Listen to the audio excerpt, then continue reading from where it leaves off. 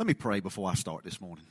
God, I thank you for the opportunity to stand, Lord, in this pulpit. But God, it's only through and by your grace and mercy, God, in the sacrifice of the cross, that I'm worthy to stand here. And I recognize that. And God, may I never, ever take for granted, Lord, the price that was paid for my righteousness and the heavy price it was paid to make me worthy to stand here and to speak your holy word. So most of all, God, I pray for your anointing, that these won't be my words, Lord. They'll simply be yours. In Jesus' name, amen. Can this be turned down a little bit? Chris, it's popping really bad. So we're just coming out of the Thanksgiving season, and we're going into the Christmas season, which always lends to a time of gathering and being with family and friends, co-workers, church family. And it's a constant reminder that we as people are in relationship.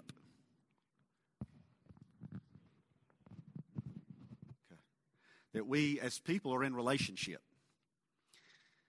And whenever we're in relationship, there's going to be conflict. And the closer, generally, the relationship, the greater the conflict.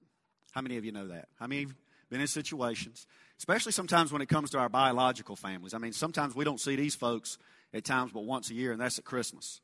And we see them and we love them, but sometimes we don't like them very much, or they get on our nerves. And we're reminded of that when we see them once a year.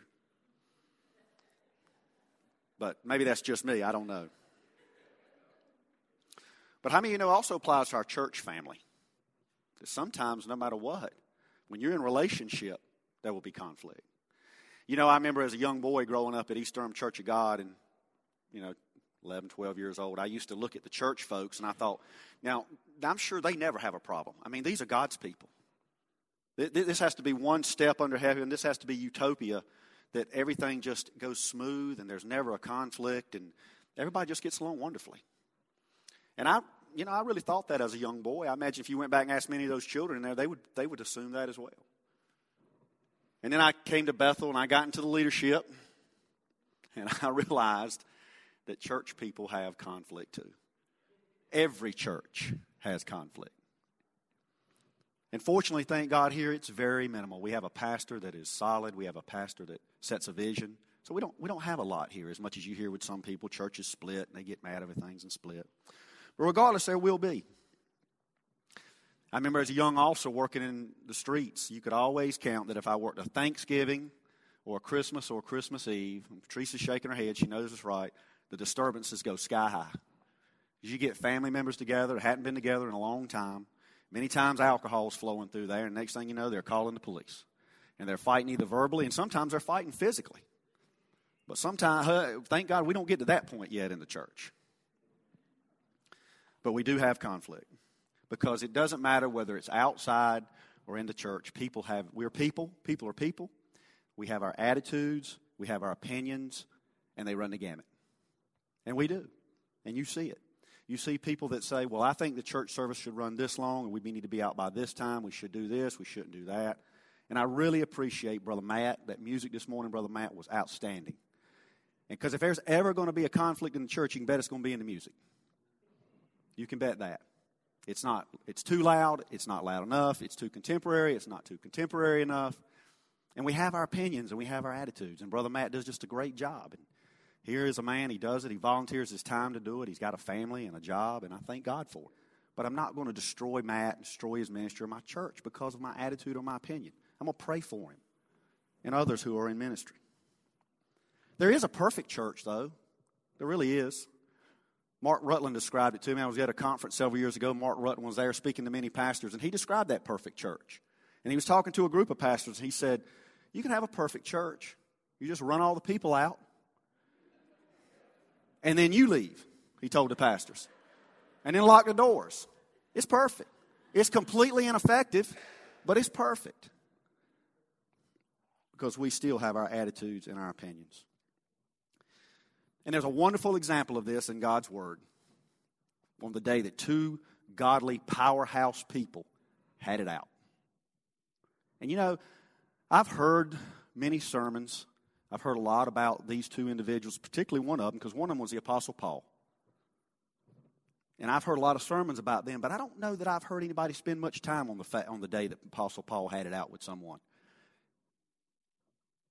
Most of the time when you hear people talk about the Apostle Paul, you hear them talk a little bit about who he was and the man he was. So I want to tell you a little bit about the type of man Paul was and who we're talking about that ended up in this bitter conflict. His name was Saul. He was a Pharisee. He was a member of the Jewish religious ruling class, very well schooled in the law of Moses. And it was his way or the highway. And they even added little nuances to the law of Moses to make sure they could keep control over folks because they were the ruling class. And then all of a sudden he begins to hear about this Jesus of Nazareth, who his followers were claiming was the Son of God, who was crucified, dead and buried, and rose again. And at that time, they weren't known as Christians yet. They were calling it the Way. And these people were following him, and Paul was having none of it. And he sent out people, and they were snatching Christians out, and they were persecuting them. They were stoning them. They were putting them in prison. This man's name was Saul at that time. And as a matter of fact, there was one apostle, a new apostle. His name was Stephen. And they brought him before the Jewish ruling committee, and they started to interrogate him about this new way. And he went off on them. He said, you crucified all the prophets. You killed all the prophets leading up to him. And now you done crucified the very Son of God. And they won't hear any of that. They drug him out before the ruling council, and they got their stones, and they had to take their tunics off because they were very restrictive. And they started throwing stones, and they stoned Stephen to death. And none other than Saul was holding all those tunics while they stoned this man. And the Bible says, however, that Paul shortly after was going to Damascus out of Jerusalem. And he had an encounter with Jesus Christ. And Jesus said, Saul, why are you persecuting me and my people? And it blinded him. And he had to go, and a man named Ananias had to lay his hands on him. And his eyes was opened, and he became the greatest missionary the world has ever known. He's written most of the New Testament. And he went around all over establishing churches. This is usually what you hear when you hear about Paul. And all of his instructions to these particular churches, most of which we still use today. Most of those instructions we still use today. Matter of fact, all of them. And then there was a man named Barnabas. Now Barnabas, Paul is often known as bringing the gospel message to the Gentiles. But Barnabas actually preceded Paul in that. He was a pastor of the church of Antioch. And he was ministering to many of the Gentiles. And some Bible scholars say that Paul was actually an associate of Barnabas until Paul went out on his missionary journeys. So here you have Paul, you have Barnabas. These men are well grounded in God's word and who they are in the Lord. And they're close. They got a close relationship. And they actually take the first missionary journey together. And they go around and they go to Greece, and then they go up Turkey today, and they set up churches. Well, it comes time to go again. And Paul wants to go, and he says, Barnabas, let's go back. And on the first journey, the Bible says Mark went with them on their first journey. Okay? And he wants to go again and check on his churches. He wants to go and see how they're doing. So he says to Barnabas, Barnabas, let's go back and check on our churches that we've set up. And Barnabas says, okay, let's do that. And Barnabas says, let's take Mark with us. And that's where we come to Acts chapter 15, verses 36 through 41. I want to read to you. It says, sometime later, Paul said to Barnabas, let's go back and visit the believers in all towns where we preach the word of God of the Lord and see how they're doing. Barnabas wanted to take John, also called Mark, with them. But Paul did not think it wise to take him because he had deserted them in Pamphylia and did not continue with them in the work. They had such a sharp disagreement that they parted company. Barnabas took Mark and sailed for Cyprus, but Paul chose Silas and left, commended by the believers to the grace of our Lord. So there you have it. Paul says, let's go back and check. Barnabas says, okay, let's take Mark again. And Paul says, I don't think so. And, I think sometimes, and Sister Carol's mentioned on this, we think that I'm guilty of this. When we read about people in the Bible, whether it's Old Testament or New Testament, we think there must have been something different about their DNA that made them do such incredible things for God. But the reality of it is, since the fall, man hasn't changed that much in our thoughts and our opinions and in the things that we struggle with. Now, the things that condition our thoughts have certainly changed. Our climate has changed. But whether it's Paul or whether it was Barnabas, whether it was all the apostles, they were men with attitudes and opinions and the way they think things ought to be, and they had their shortcomings, just like we were. They just had a rugged, unwavering trust and faith in God. That's what made them who they were. But these two men were powerhouses. And I think sometimes when we read that somebody had a sharp disagreement in the Bible, we think, well, we're back to like I was thinking as a 13-year-old boy. That it probably went something like, well, maybe we shouldn't take him. Well, I think we should. I don't think that's how it went. I really don't. I'm going to add a little lib here. I think it might have gone something like this. I think Barnabas might have said, let's take Mark. And I think Paul might have said, are you crazy? He left us last time. We took him one time. He's a quitter. He bailed on us. And I imagine Barnabas said, well, some man of grace and God you are. Some Christian you are. I mean, you're out here spreading God's love and forgiveness and all, and you won't even give Mark the benefit of the doubt. And I failed to mention that Mark was also Barnabas' cousin. So you're dealing with family. What do you mean you can't take him? And that's probably went back and forth. These men might have got toe to toe. I'm not carrying him. Well, we need to carry him. He left us last time. We got halfway through this. The Bible don't say why he left, but he left. And I'm not carrying him again. So if you want to take him, you go by yourself. And the Bible said that's exactly what happened.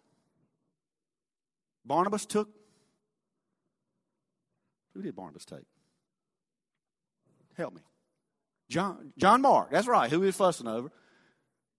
Paul took Silas and they went and they split. And And they went out to two separate regions. They had a conflict. And they didn't resolve it right there. A little bit later, I'll tell you what ended up happening. What happened with these two men of God? But I said all that to say there's going to be conflict in our relationships. And I got a few things I want you to think about when we deal with conflict, because we're going to deal with it. And number one is this. Forgiveness is not an option. It's a command. It's a command. And it's hard. And I want to add this. Much of what we do for the kingdom of God, church, we're not going to do because we feel like it. We're going to do because we're commanded to do it. I think we live in a world today where we run on feelings and emotions. And if I don't feel like it, it must not be right. And if I feel like doing it, it must be right. That's not the case. That's not the case. We don't make our decisions on emotion and how things feel. We make our decisions oftentimes on what the Word of God says that we should do. Now, I want to feel like it, and there's many times I will feel like it. We're a Pentecostal church. We believe in the baptism of the Holy Ghost. And I think that's where much of the feel like comes from. We believe in the gifts of the Spirit, things like knowledge and discerning of spirits and wisdom and faith and healing and tongues and interpretation of tongues. But I think, unfortunately, what happens so many times is somebody takes a gift and do something kind of kooky with it, and we get all messed up in what that is, and the power of God came for power for service. Jesus said, go tarry, and when you receive, you'll be endued with power from on high, and you'll be my witnesses. That's where that power is really for. But that's where the I want to comes from. That's what will make you, something's always bubbling inside of you when you see a friend or a coworker, and you see that you know you need to offer forgiveness, or you see they're in need of healing or in need of something. It makes you want to pray for that person. It's that thing that's always bubbling inside of you. A story's told. I heard this, and it's got to be this particular person. There's a neurologist that attends First Assembly of God over in Raleigh. He happens to be the one who worked on my dad's neck. My dad had his neck operated on some time back, and they had to work on it back here, but they cut here and go through. It's a very invasive surgery. And this particular neurologist that did this, his name is Dr. Haglin, and he's worked on some other officers' necks in the police department because they were familiar with him. And he did the same thing with them that he did with my dad, so he offered to pray with them. But the way he became to know the Lord was his wife was attending that church. And one day she asked him enough, and he finally came. And he's standing there, and he still don't know about any of this stuff. And apparently God spoke through someone. A tongue message came through, interpretation came through. And he knew at that moment God was speaking to him. And he was saved that day. And today he's a neurosurgeon that works on people's necks. And I watched him stand there, and my dad, and this is a surgery, it's a big deal. And this man looks at him and says, listen, I'm going to do all I can do. God's given me a gift in my hands, but we're going to pray and we're going to leave it in his hands. And when you're about to go have your neck cut and everything moves to the side and they're about to work, that matters. That matters a lot. Now, people can say what they want, and I believe in the power of medicine, and I thank God for that. But when I heard this man, I was thankful for that because it matters. But forgiveness. How important is it? Well, let's take just a minute. Let's take a look at God's Word and see how important forgiveness is.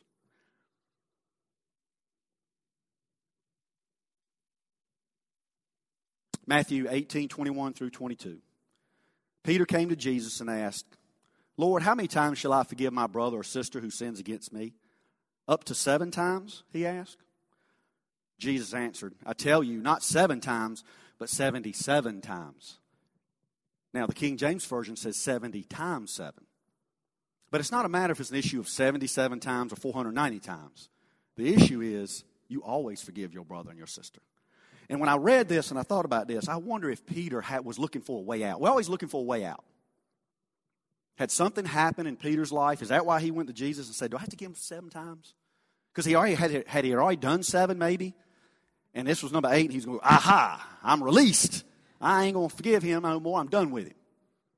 Is that what was happening? I don't know. But Jesus answered his question on how important it was. Do you want your sins forgiven? I want my sins forgiven. My sins have been forgiven. But I want to know I still have standing to stand before the Lord on the day that I need to repent of other things and know my sins will be forgiven. I know there's a new little thing running through that you don't ever have to repent of your sins anymore, because once you ask forgiveness, you can do whatever you want and all future sins. No. I believe in the spirit of forgiveness. I believe there's going to be times we're just going to blow it, and I'll share something in my life with you shortly where I need to spend some time before the Lord and say, God, forgive me. I just blew that. I just blew that. And I want to know He's ready to forgive me. And He is. But this is what He says first.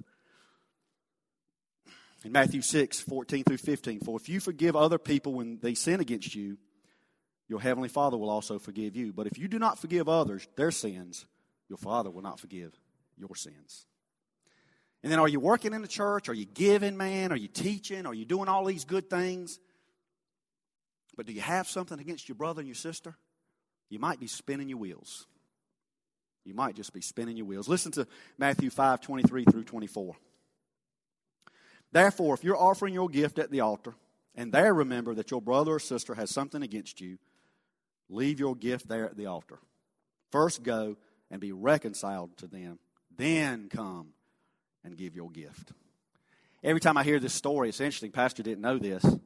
I think about, there's a young lady that I met on our trip to Nicaragua. I had a chance to go with Pastor to Nicaragua and visit some of these churches. And the one we went to a little village called Tazbaponi. And I met some friends there that I still consider friends. And it's interesting. I want to put a plug in here for your parents, grandparents, maybe, if you're in a position. If you're in any position to do so, send your children and if you can go. But certainly send your children on a mission trip. Send them, get them out of this country. It does 2 things for them. It shows them what God's doing around the world. We think He's just working in our little church, our little community, our little state, our little nation. God's working around the world. And they get a chance to see how blessed we are here. This is a blessed nation. And when you get outside of here, when Hayden come back from Haiti, and the stories he came back with, and when Colin came back from Peru, it's different. And you see that it's different. So set in your mind, I'm going to try. There's so many things, so many places that you could send someone, your children, and I think it'll have a spiritual impact on them. But I had a chance to go to Nicaragua with the pastor, and that's a story. I still remember a lot about that from that little Nicaraguan plane I had to fly in. I ain't never prayed so much in all my life in that airplane. I was scared to death. I just got to tell this. I didn't have this on my story, but it was a little prop plane. I've never seen the runway on approach. I've never seen a runway on approach. And if you've ridden in big jets, has anybody ever here seen a runway on approach? Okay, most of you haven't, and I hadn't either.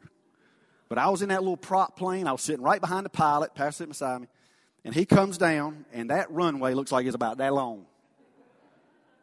And he's coming down, and now it looks only about that long. And I can see the end of it. And I'm not kidding, I was that close to grabbing the pilot and saying, pull up, we ain't going to make it. But just as that plane dropped down, I could see how long that runway was. And I'm not joking, I was scared to death. Because I've never seen an approach. Somebody should have warned me. Pastor should have warned me, but he didn't. Gosh, I was scared. But I met a young lady there. I met a lot of people there. But I met a young lady named Isleth. Anytime I hear that story about your gift and your offering, I remember this story. See, that area, that place is not like us, folks. And what Pastor just said, most of their homes over there in this little village, it's no infrastructure. There was no running water. There's no reliable power. And most of the houses over there, they look like my storage shed. I mean, we don't know what poor is in this country. They look like my storage shed. But the pastor, he actually had a cinder block house. And to take a shower, there was a shower room. And a picture's worth 1,000 words. So I want to kind of show how we had to take a bath here. And, okay, that's the shower room. Because there's no running water. And what you had to do, you had to walk in, and that big tub that sat on the stool had a bowl floating in it, and those other buckets were full, and so what you had to do was take a little bowl and water on your head and shower. And there was that little white thing on the floor was a drain, and just a piece of PVC pipe went outside. There's no EPA in Tasbaponi, Nicaragua, by the way, because the water just flows out on the ground, and there's an outhouse. And well, I'm sitting outside in the living room waiting to take my shower. And as I get up and go to the shower room, somebody cuts in front of me. So I sit back down and wait, So they come out, I get back up. Somebody else cuts in front of me. I'm starting to get a little irritated at this point. I sit back down and wait a minute. And then I start to get, and here comes Isleth. She cuts in front of me. I thought, doggone it. So I sit there patiently and I wait. And she comes out. And I'm like, I'm not going to let it. So I scurry, man. Nobody's else going to beat me in there. So I go into that little room. I get undressed and I get my stuff and I walk over there and the bowl is empty. There ain't a stitch of water in there.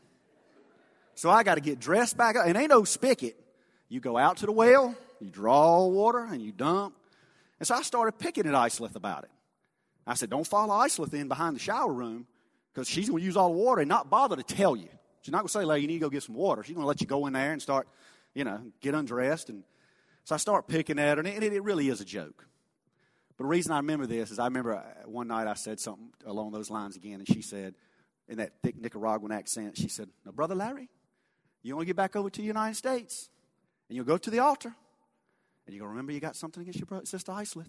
You'll have to come all the way back over to Nicaragua and ask that I forgive you. She said that in jest, and it was fun, but it was true. It's true. We can't hold grudges and bitterness against our brothers and our sisters. Colossians 3:13 says this, bear with each other and forgive one another. If any of you has a grievance against someone, forgive as the Lord forgives you. One translation says it like this, make allowances for each other's faults. I don't know that we do that very well, even in the church. I think we can be very critical of each other. I think too many times. I had a chance to listen to a pastor on a talk show, a Christian talk show recently. He was only identified as Pastor X because he wanted to be able to speak frankly about how a pastor and leaders in church feel sometimes. And he talked a little bit about it. He pastors a church in North Carolina, about 200 or 300 people. And he talked about how hard the enormous expectation. And and maybe it's not true, church, but how leaders and we as Christians and certainly the pastors feel like that somebody is always looking for a fault so they can tear them down. That's not what the Bible says to do. It says to make allowances for each other's faults. And that's hard sometimes. If you've been here in this church for a while, many of you have heard this before, but it is so true. So I want to say it again because this is a good test. How do we know if we've forgiven someone? We're commanded to do it. We have to do it. How do we know if we forgive? Pastor gives us a two-pronged test, and it is very true. Number one, don't ever bring it up again. You don't bring it up anymore. Pastor, I heard somebody add something to this recently. They said this. You don't bring it up to the person who wronged you, and you don't bring it up to anybody else. You just don't talk about it anymore. You may not bring it up to maybe it's your wife or maybe it's someone that hurt you. You don't bring it up to them, but you also don't sit around with your buddies and say, you know what so-and-so did to me? You just don't bring it up anymore. Some say forgive and forget. You can't forget. That's impossible. but you cannot bring it up anymore. And you also don't get mad when you think about it. You know, and sometimes that might take some time. That might take some time. I want you to hear this statement. I want you to remember this statement if you don't remember anything else. I would rather get it right than be right. Paul, writing to the church at Philippi in Philippians 2:3-4, said, "Do nothing out of selfish ambition or vain conceit, but rather in humility value others above yourselves, not looking to your own interest, but to the interest of others." Church, and I'm not talking about core principles. I'm not talking about the core principles of the Bible. So let's just take that off the table. I'm talking about things that really don't matter that much. I'm not going to lose a relationship because I have to be right. I'm not going to do that. I had a chance to hear the superintendent of the Assemblies of God speak also a few years ago. And he had been a district superintendent before he was the main superintendent. And one of their things they have to do is mediate conflict in churches. If they have a dispute between the board and the pastor and all, and they can't seem to, they have to go out and mediate that. And some of the silly things that he hears people fuss and fight over was unbelievable. You know, the color of the carpet, he said. You know, remodeling the color of the carpet. And I always remember him saying this. People are dying and going to hell, and people are out arguing over the color of the carpet. Does it matter that much? Does it matter that much the type of music that we do? Does it matter that much what time? Does all these things matter? Or am I going to lose a relationship over it? And people have. There have been people walk out of this church. There's been people walk out of other churches over the silliest things. I would rather get my relationships right than be right on things that don't matter. I'm willing to compromise some things that are not core to my value system to keep my relationship strong. I had someone send me an email a couple years ago, and this was in a family dynamic, and I don't want to get too specific, and it burnt me up. And I want you to know I was right about this thing. I know I was. And as a matter of fact, I bounced off Tammy to be sure I was right.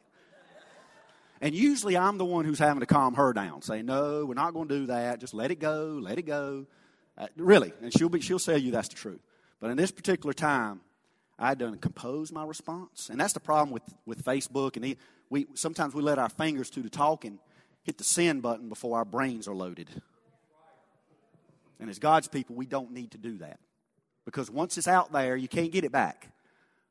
And now in Facebook and email, now it's out there for everybody to see your attitude. And it may not be your heart, but you just let your emotion do something that's going to damage you. It's going to damage your relationship. But I was ready to hit that send button. I thought, no, I'm not going to do it. And I'm glad I didn't, because it would have damaged that family dynamic. And it's an important family dynamic. And I still think what this person wrote to me was very wrong. But I was rather to get it right than be right. But here's one thing. I think that sometimes as God's people and as Christians, we think, okay, if someone hurts us so badly, and people can hurt us badly, and the closer those relationships are sometimes, the deeper the wound. That if they hurt us, that we're not within God's word and will, if we don't go exactly like it was before, well, that may not happen. You can forgive someone.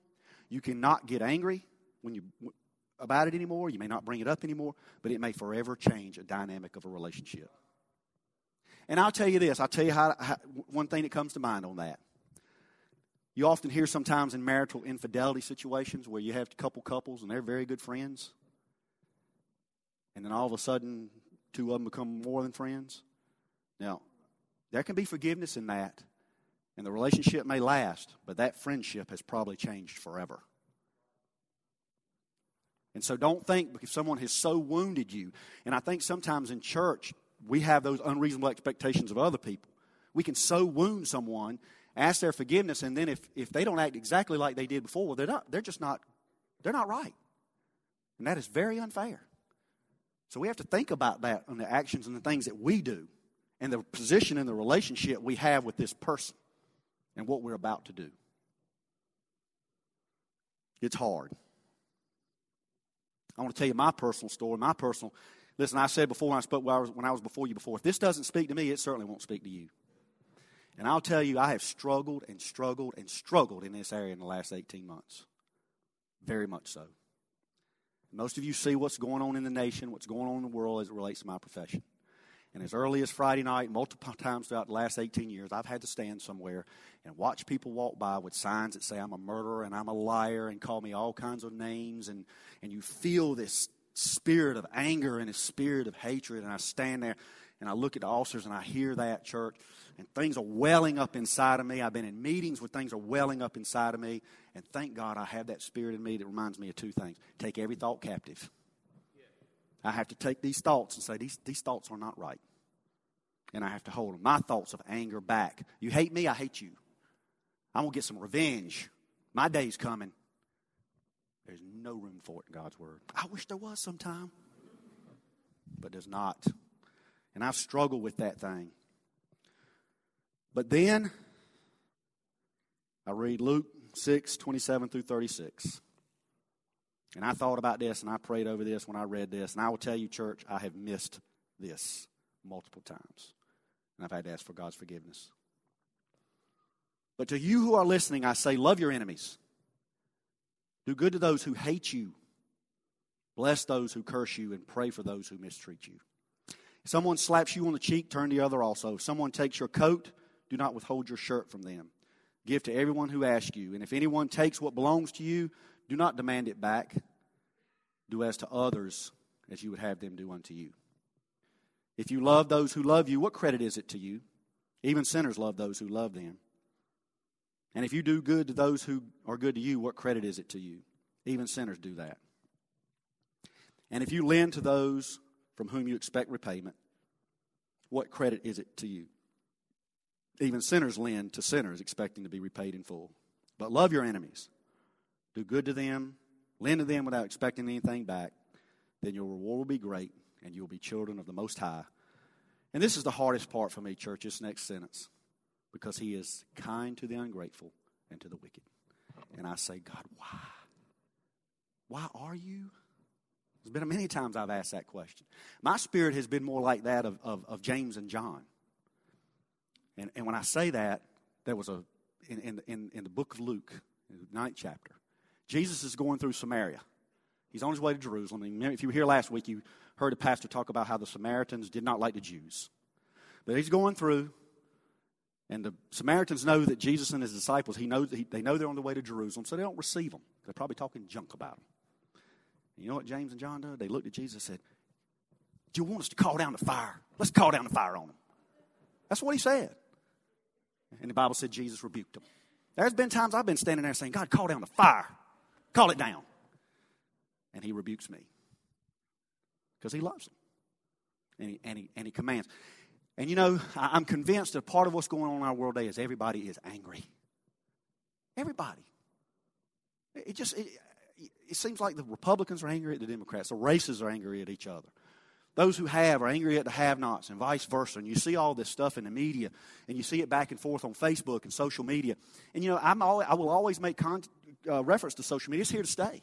And I think as God's people, we do one through that. We can ignore it and pretend it's not here, or we can get involved in it and give the biblical perspective on some of this. But if you can't control what you're going to say on there, then don't be on it.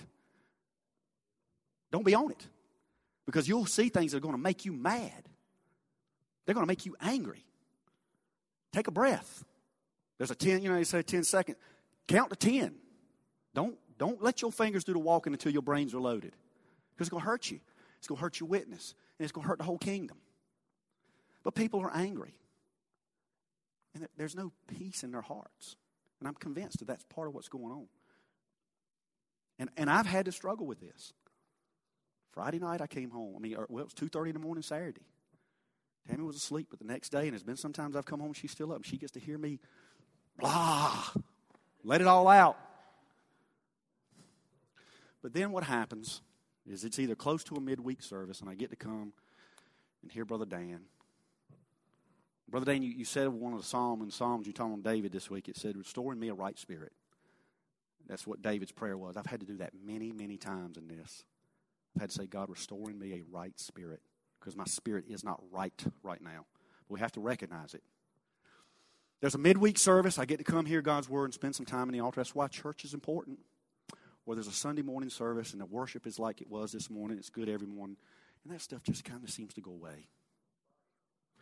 Or it's not that, and I've got my bonus room, and I go up and I get my phone out, and I get my Pandora, and I turn on my Pandora, and I have my Bluetooth in there, and I put it on a praise and worship. And I remember this. And I remember Philippians 4:6-7. I quit worrying about it. It says, don't be anxious about anything. One translation says, don't worry about anything. But in everything, including when people are saying terrible things about you, by prayer and petition, up there before God, God, help me. With thanksgiving, God, thank you for what you've done for me and all the good things I do have. Present your request to God. God, help me not to have this spirit in me. And then this, and the peace of God, which transcends all understanding. Nobody, them protesters don't understand it. Most people in the church outside don't understand it. I'm not sure a lot of people in the church understand it, but I understand it. It begins to guard my heart in Christ Jesus, and my attitude changes. But you have to have that relationship.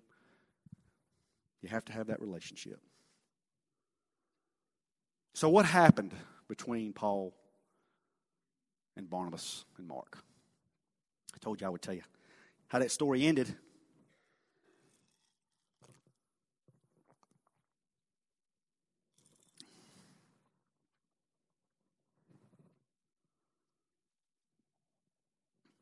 Paul was martyred for his faith. His head was cut off.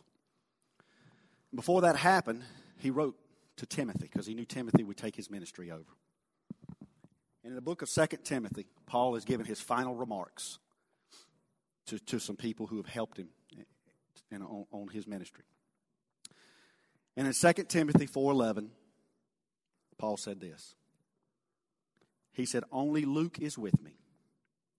Get Mark and bring him with you because he is helpful to me in my ministry.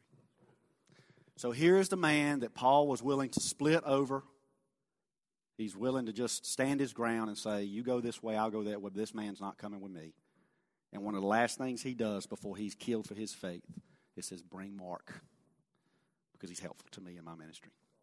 I think somewhere along the line, they didn't have cell phones back then and text and all this stuff. I imagine about the time those men split, they said, I blew it. I shouldn't have been so hard. Paul might have said, I shouldn't have been so hard on Mark. And Barnabas probably said, maybe he's right. And they went out and did their thing. But they still loved God. They still loved each other. And before Paul was killed, he made this thing right. I think it was made right. Folks, our very faith is founded on forgiveness. Our very faith is founded on the fact that the King of Kings, the very Son of God, stepped out of heaven, came down here, loved people, loved the unlovable. And because of that, and because of who he said he was, the ruling class of that day took him. They beat him. They spit on him. They mocked him. They put a crown of thorns on his head. And they nailed him to a cross. And the whole time that was happening, with all sincerity that I don't understand, in my failed fleshly body, I don't understand. In all sincerity, he said this, Father, forgive them. They don't know what they're doing. Forgiveness. And so if you're here today, Pastor has challenged us. I'm closing. I'm going to ask Matt and his team if they'll come on up. Who do you need to forgive? As I have talked about this today, as I have gone through things today, has God put somebody in your heart? Has God laid somebody on your mind that you need to make right? Is it a family member? Is it a coworker? Is there someone that you need to offer forgiveness to? I said in Matthew, it said, if your brother has something against you, well, if we're not careful, we'll say, well, if he's got something against me, that's his problem, not mine. But the translation in that is more of, if you've done something to give something against your brother, forgive them. Go to them. And if you've done something to someone, or if they've done something to you, ask them for forgiveness. Now, you can't make them give it to you, and you can't make them receive it, but you can ask for it. And it will be hard. It will be hard.